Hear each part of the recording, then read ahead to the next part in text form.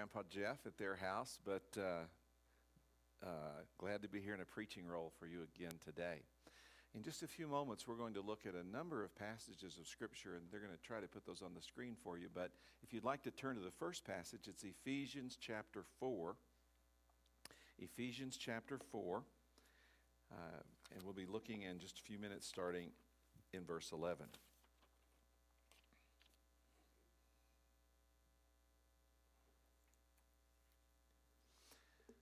You're living through a remarkable time as a church family.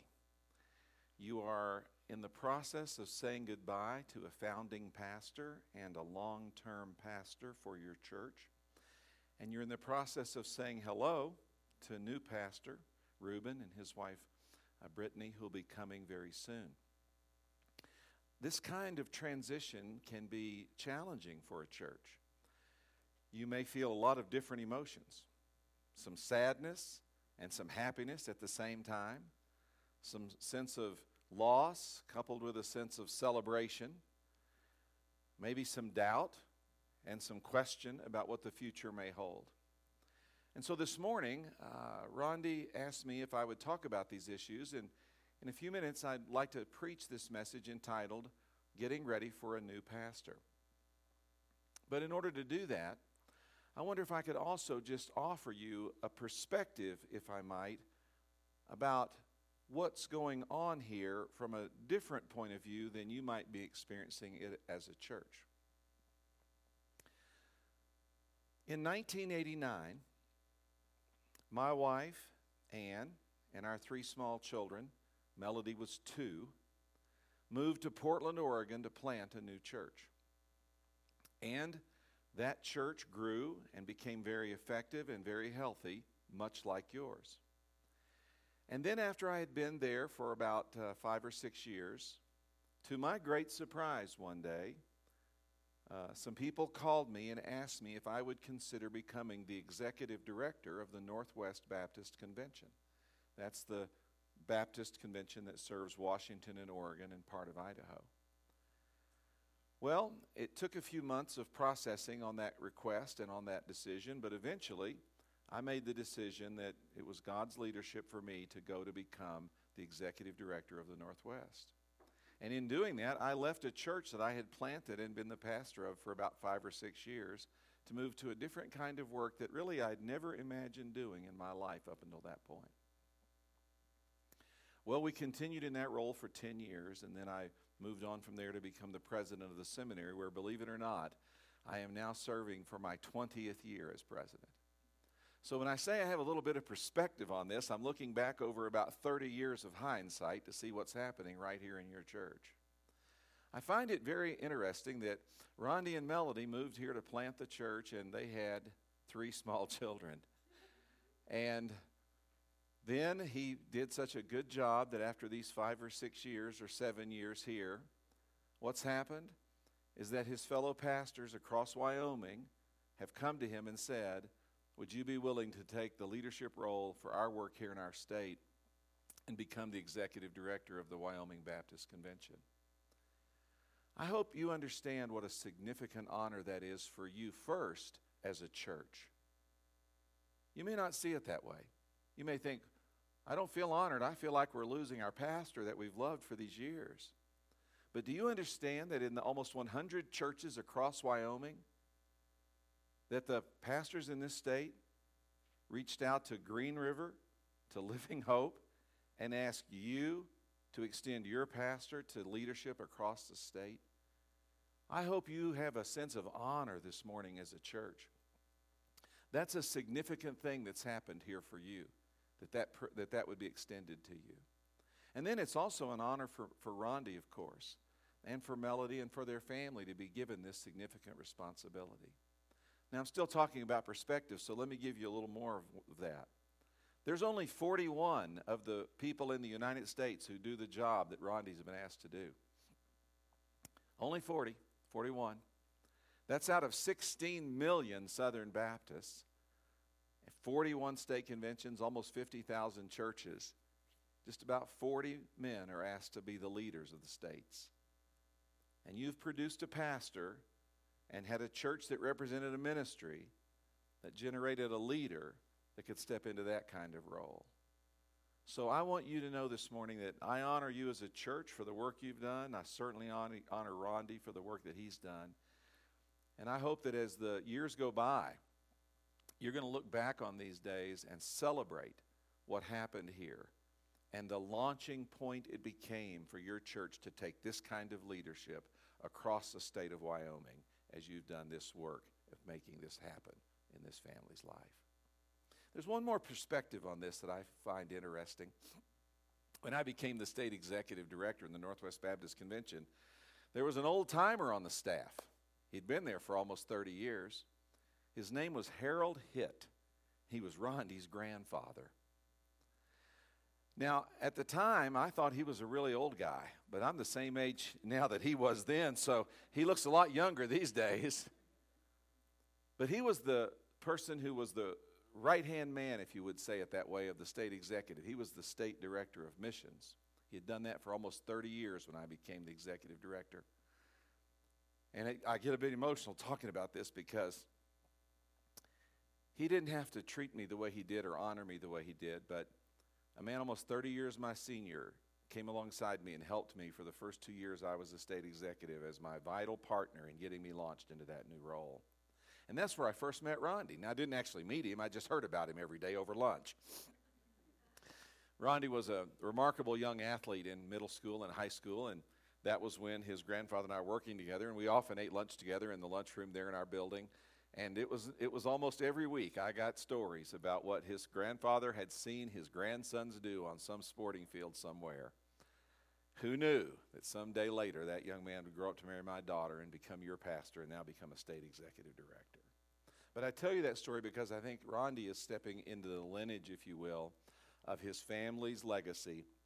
Started with his grandfather, extended through his parents, who are also here today, Ron and Kay, and then on to Rondi and Melody in this kind of leadership role. So Rondi, we're proud of you, and I know your grandfather would be proud of you today, and I know the church here is proud of you and Melody and the work that you're doing, are going to be doing across this state. Well, that's enough perspective, and before I completely lose it up here, let me get my breath and say, that's enough for perspective. Now let me shift my focus, if I can, and talk to you about what you can do as a church to get ready to receive a new pastor into your lives.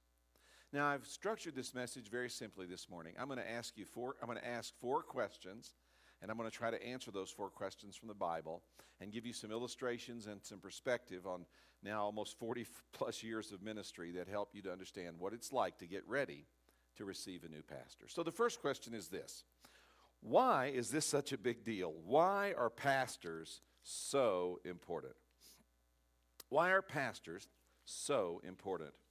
Well, the first answer is this: pastors are important because they're a gift from God. Now, Ephesians chapter 4, verse 11 says this: and he himself, meaning God, and he himself gave some to be apostles, some prophets, some evangelists, some pastors and teachers. And the verse goes on to say, for the equipping of the saints for the work of service. Now think about this. God has given the church a gift. It's the gift of leaders, our leadership. Some of them are listed here: apostles, prophets, evangelists. But last on the list, because it's the most important on the list, pastors, or some translate this, pastors/teachers. Pastors. They are a gift from God. Now you might think, really? Okay. We see their mistakes, we see their shortcomings, we see their struggles, we see their difficulties, we see that they are clay-feeted people just like the rest of us, just trying to trudge through life. Yes, I understand pastors are not in a different class than the rest of us. They're just people. But they are also special people.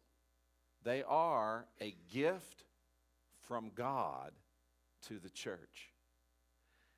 God looks out of heaven and picks out some men for some strange reason and says, that one's going to be a pastor. And I'm going to send that one to this church as a special gift of leadership for that congregation. So, pastors are special because they're a gift from God. Here's the second reason. Pastors are special because the office they have is worthy of aspiration. In 1 Timothy chapter 3, verse 1, the Bible says this, speaking of pastors. This saying is trustworthy.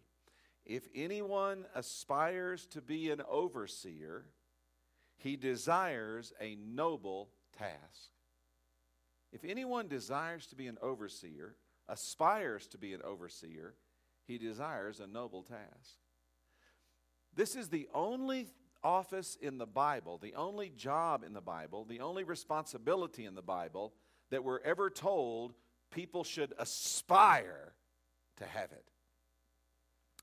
If you want to be a pastor, you're wanting to be something that's special, that's deserving of aspiration, that is a step above in terms of commitment and responsibility, and that ought to be looked up to and looked at with this kind of, in a sense, respect, and even sometimes bordering on awe, where you look up and say, that's a person who's doing something that's aspirational. It's worthy of aspiration.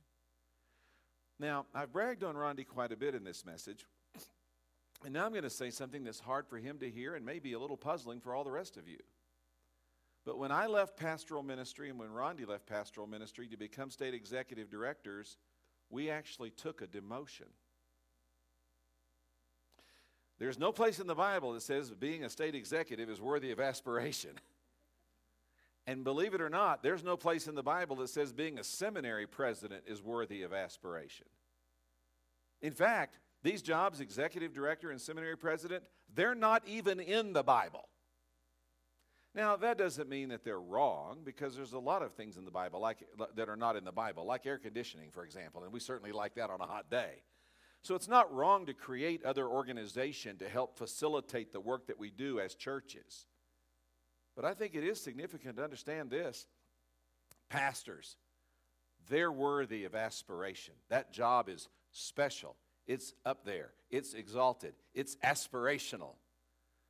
And Rondi and I, we've stepped down to a second role. And he said, well, why would anyone ever do that?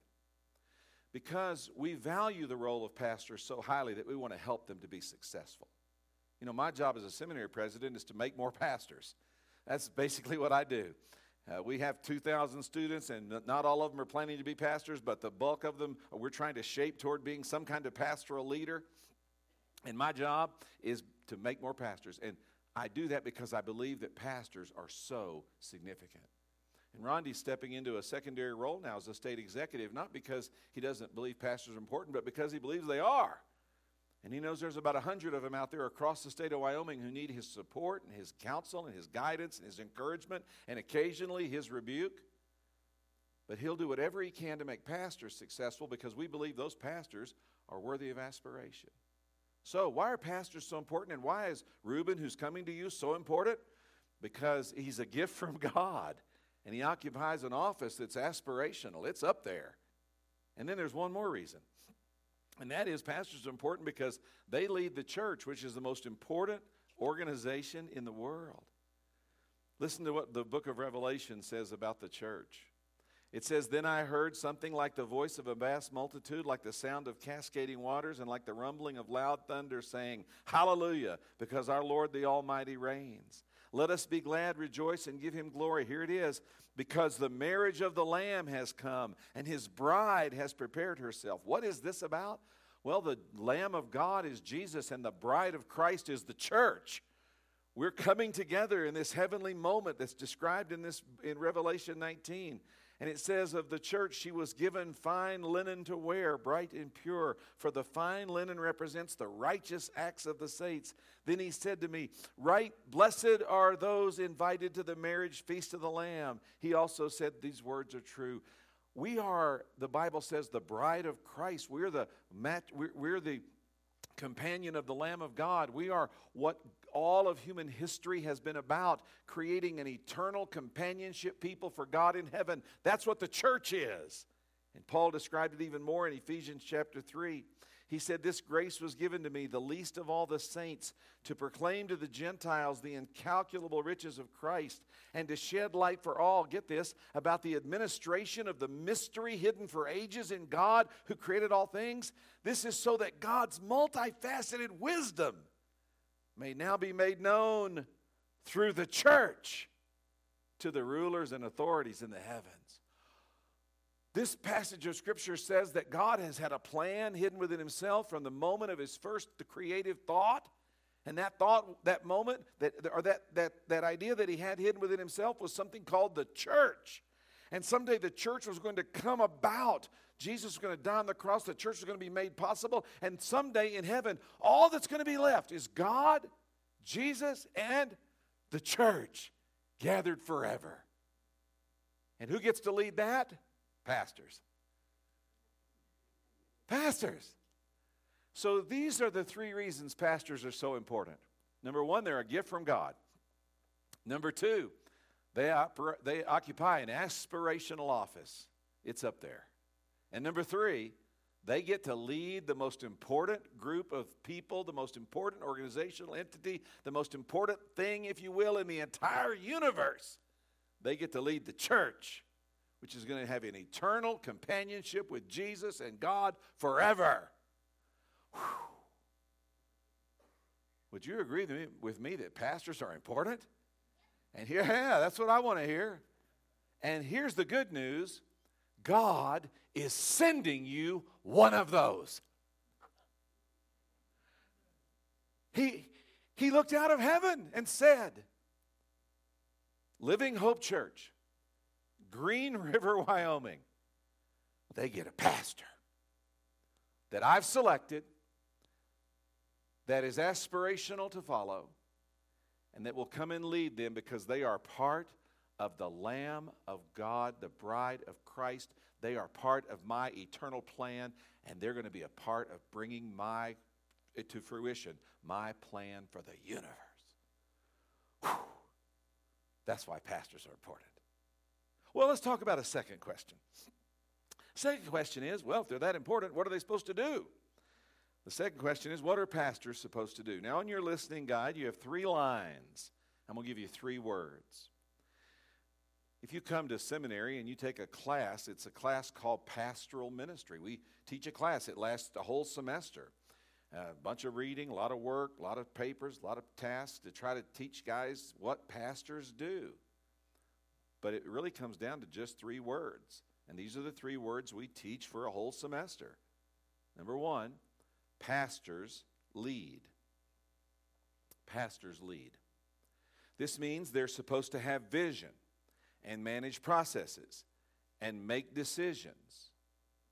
But listen carefully.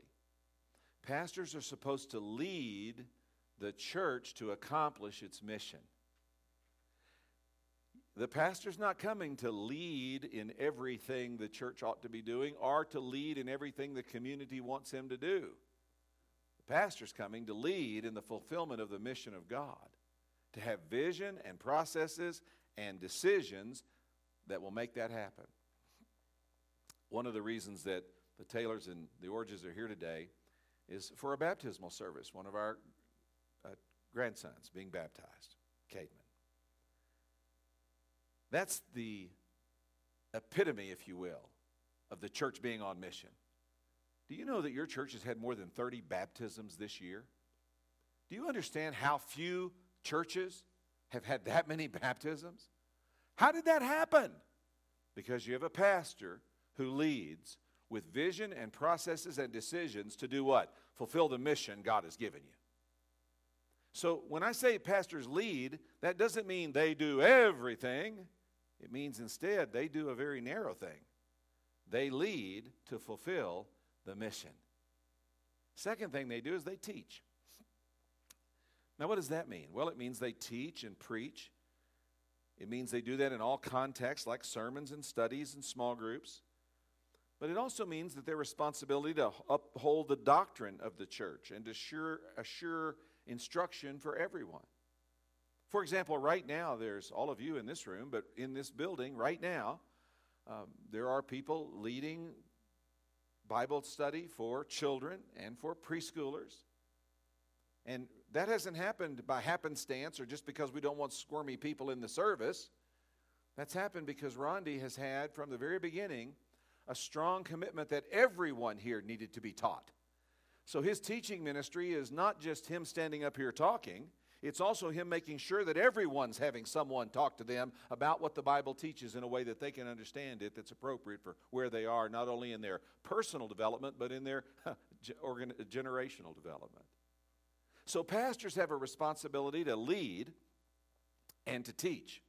And that teaching is about teaching and preaching, but it's also about upholding the doctrine and making sure the church stays on track. And it's also about making sure that everyone gets taught so that there's a plan in place for Bible teaching across the spectrum of the need. And third, pastors care. Lead, teach, care. What does it mean for a pastor to care? It means he visits the sick. He counsels the troubled.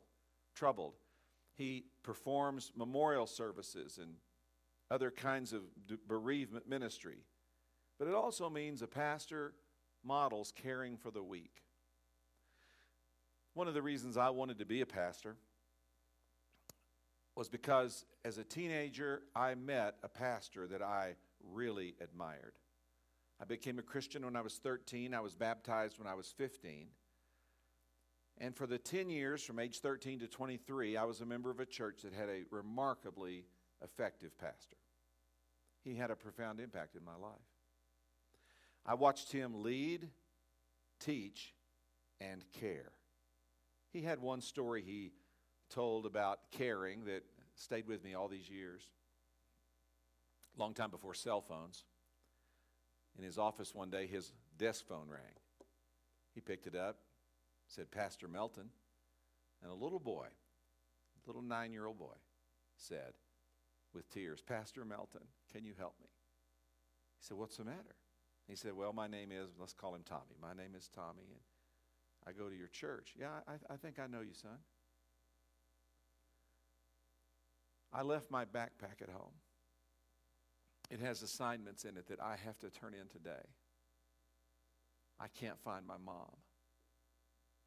And I remember you said one time that when we were in trouble, when people were in trouble, they should come to church. And I wonder, Pastor, if you could help me. Now, this was a pastor of a large church, typically on a Sunday, 600 to 800 attendance, with a staff of ministers who didn't really spend a lot of time taking backpacks to little boys. But he said that day when the phone call came, he thought, you know, this is one of my church members, and he needs help. He said, son, I know where you live. I'll be there in a few minutes. And he said, I left the office, drove over to his house. By that time, his mother had gotten home. I got the backpack, drove it up to school, dropped it off. And that day, a little boy learned pastors care. Now, let me finish that story by saying not every large church pastor can deliver every backpack. Okay? That's not the point. But the point is that pastors have something inside them that causes them to care about people. And they model it and they demonstrate it and they take action to show what it looks like. And out of that, they ought to motivate you to do the same. So what do pastors do? They lead, teach, and care. Now, why do I say that for you as you're getting ready for a new pastor? Because I want to challenge you not to expect more than that. The pastor is not a hireling who does everything that needs to be done around a church. A pastor is not an employee that you can just tell what to do. A pastor's got a narrow focus. He's supposed to lead, teach, and care. And you say, well, there's other things that might need to be done. That's where all of you come in. Let's get those things done. But let's ask the pastor to stay focused on doing those things which make the big difference. And the rest of us find our place in supporting him along the way. Which leads me to the third question. What is your responsibility to a pastor? Well, I'm going to answer that with two big ideas. The first one is this. What is your responsibility to a pastor? Number one, support him and his family. Support him and his family. Now, I want to challenge you to do that in two ways. Number one, support him financially. And number two, support him personally. In 1 Timothy chapter 5, verses 17 and 18, the Bible says this: the elders or pastors who are good leaders are to be considered worthy of double honor, especially those who work hard at preaching and teaching. For the Scripture says, "Do not muzzle an ox while it is treading out the grain, and the worker is worthy of his wages." Church family, listen now. You have a responsibility to support your pastor financially. He's worthy of his wages. Now, you might ask, well, now, how much should we support him financially? All right, listen, I can answer that question for you. You support your pastor financially so that he can live in your community without distraction. So he has to be thinking every day about money. He can think every day about you and about church. You say, well, how much money does that take? Well, there are ways you can find that out. Let me give you a simple way. Your school district, for example, knows what it has to pay to get a teacher to move to Green River to teach school here. That's a reasonable salary that a person knows, that your school district knows. If somebody's going to move here, graduate from university and move here and teach in our school, that's what we're going to have to pay. That's a good benchmark to start by thinking what you need to pay a pastor. Now, I'm not suggesting it has to be exactly that. I'm just saying that pastors are worthy of their wages, and you have to pay them a wage that they can live on in a community like this one. And let me go on to say, you have no responsibility to enrich a person in ministry. That's not your job. You have no responsibility to impoverish a person in ministry either. That's not your job. Your job is to support them. They're worthy of their wage. So find a reasonable wage that matches up with what it takes to just live in Green River, to be able to buy your groceries and pay your bills and put your kids in school with some clothes on their back, that kind of thing, and just make sure they have enough to get that done. That's what the Bible means when it says they're worthy of their wages. And then it goes on to say support them personally. To support them personally by being considerate and supportive and encouraging to them in the work they do. So your first responsibility is to support him and his family. Your second responsibility is to follow his direction and support his decisions. Now, let's talk about this for a minute. Pastors are not always right, but let's talk about how you can follow him and support him most of the time. The first thing I want to say is that you should support your pastor give him strong support on what I call matters of preference. Let's look at Hebrews 13 for just a moment together. Hebrews 13, 7 and 8 says this: "Remember your leaders who have spoken God's word to you. As you carefully observe the outcome of their lives, imitate their faith." In other words, your leaders are living a certain way. They're speaking God's word to you. Follow what they say. Observe their life and participate in what they're doing. Now, what does this mean? It means you should give your pastor strong support on matters of preference. What do I mean by that? Well, pastors have a preferred way they like to do things. Like Rondi, for example. Rondi likes the church set up a certain way. He likes the music done a certain way. He likes the service in a certain order. He just has a certain way he likes to do things. What if the new pastor wants to do it a different way? Well, we're not doing that because that's not the way we've always done it before. Oh, come on now. It's matters of preference. And on matters of preference, you want to try to support pastors and support what they want to do and see if you can learn a new way that they might want you to see things. Matters of preference. But what about matters that are more significant? Matters of doctrine or conscience?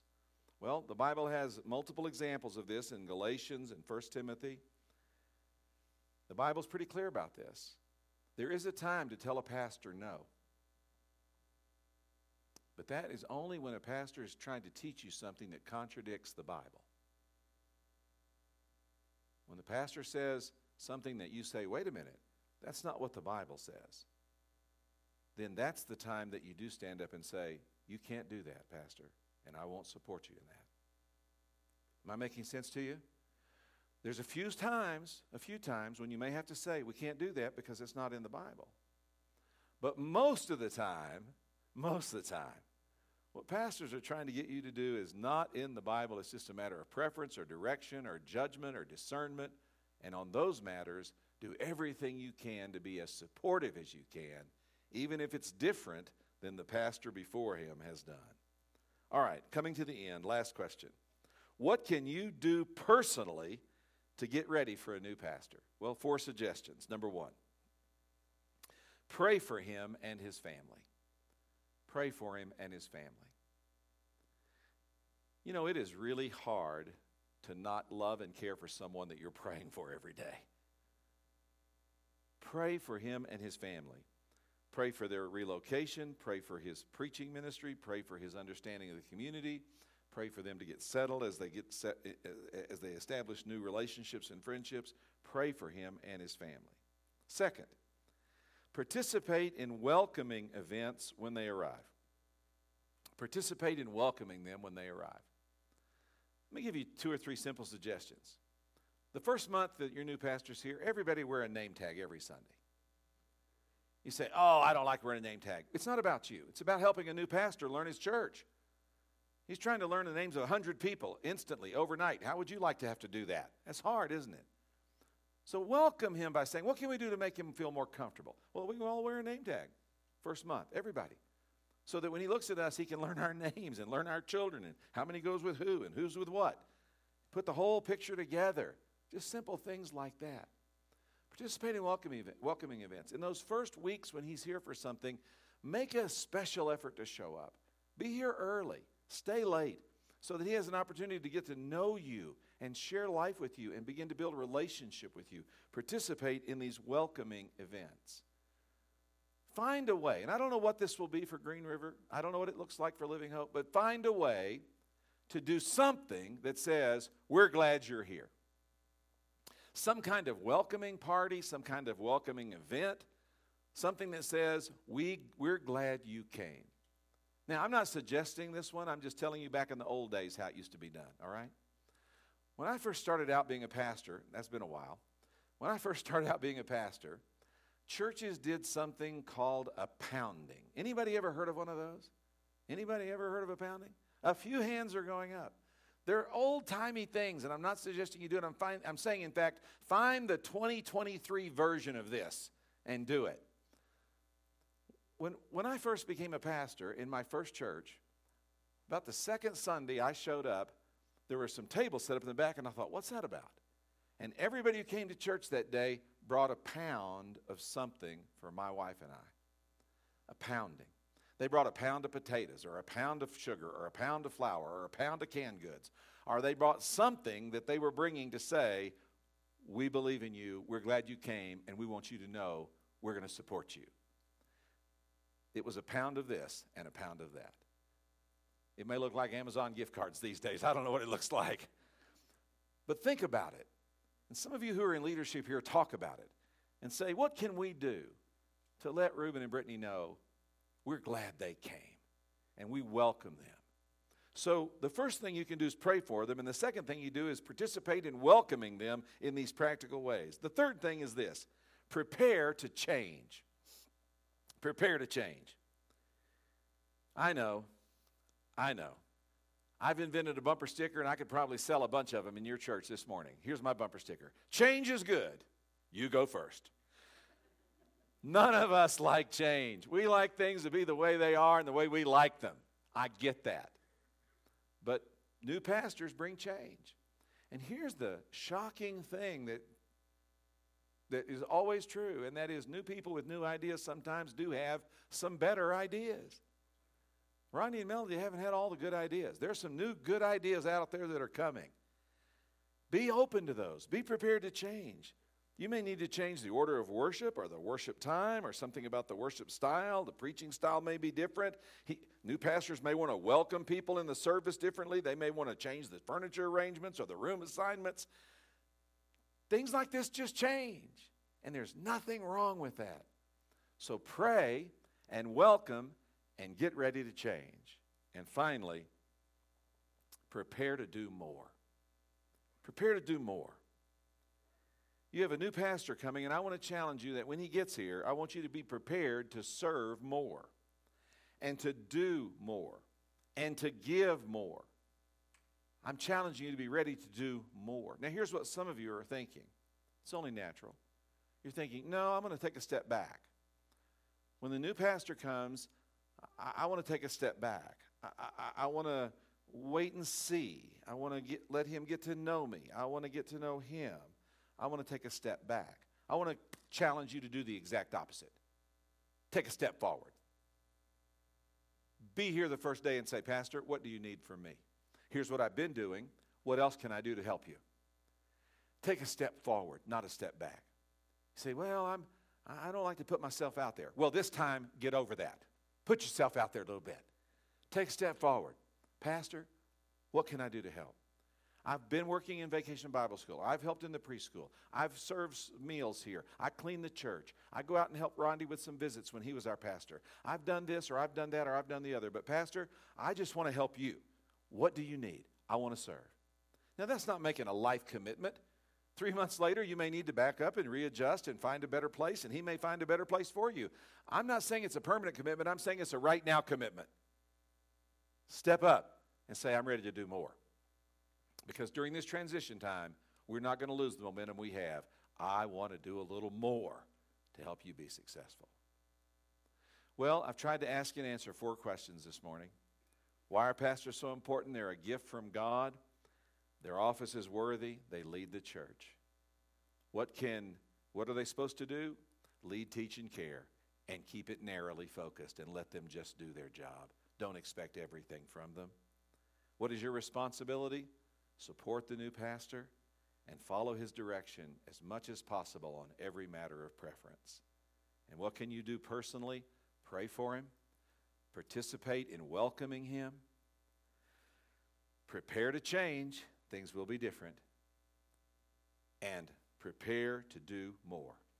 Stepping forward and saying, I'm ready, and I'm going to make this transition be successful. You may say, well, what happened when you left your church those years ago and became the state executive? Well, the pastor who followed me stayed for 24 years.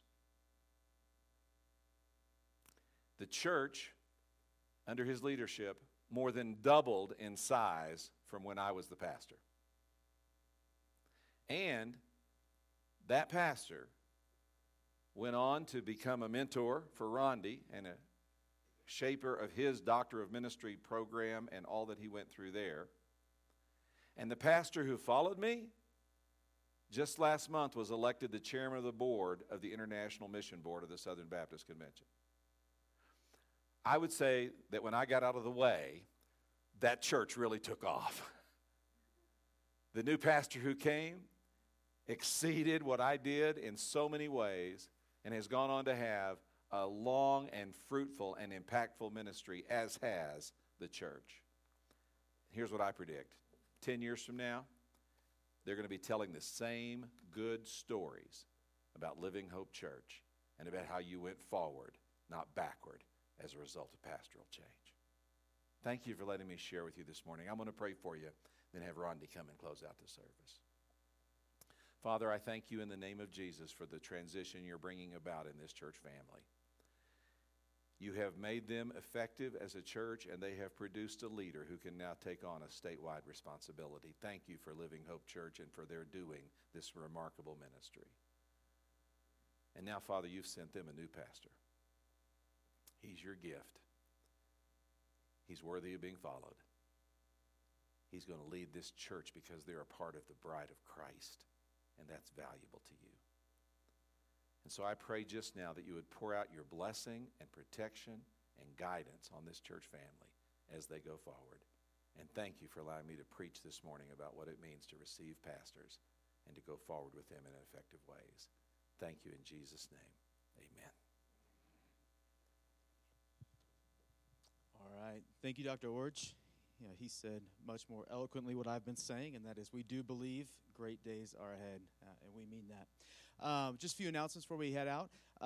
In front of you, if you're new to Living Hope Church, there should be a welcome card. If you wouldn't mind filling that out and placing the box on the back table, we'd appreciate it. It's also where you can place your tithes and offerings if you consider this your church home.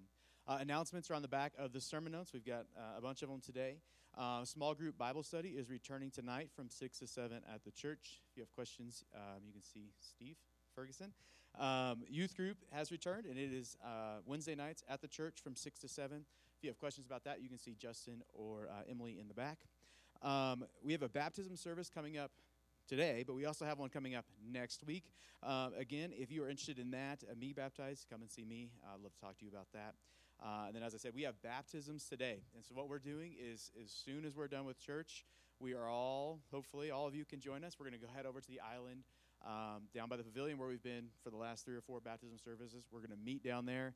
It says it's 11:03. Maybe give us 15 minutes, so 11:20. We will plan to be down there at the island. We've got, I think, 6 baptisms today. So please come and join us for that. We're going to have popsicles, kind of make it a party celebration. It won't take long. You should be home by the second quarter. So please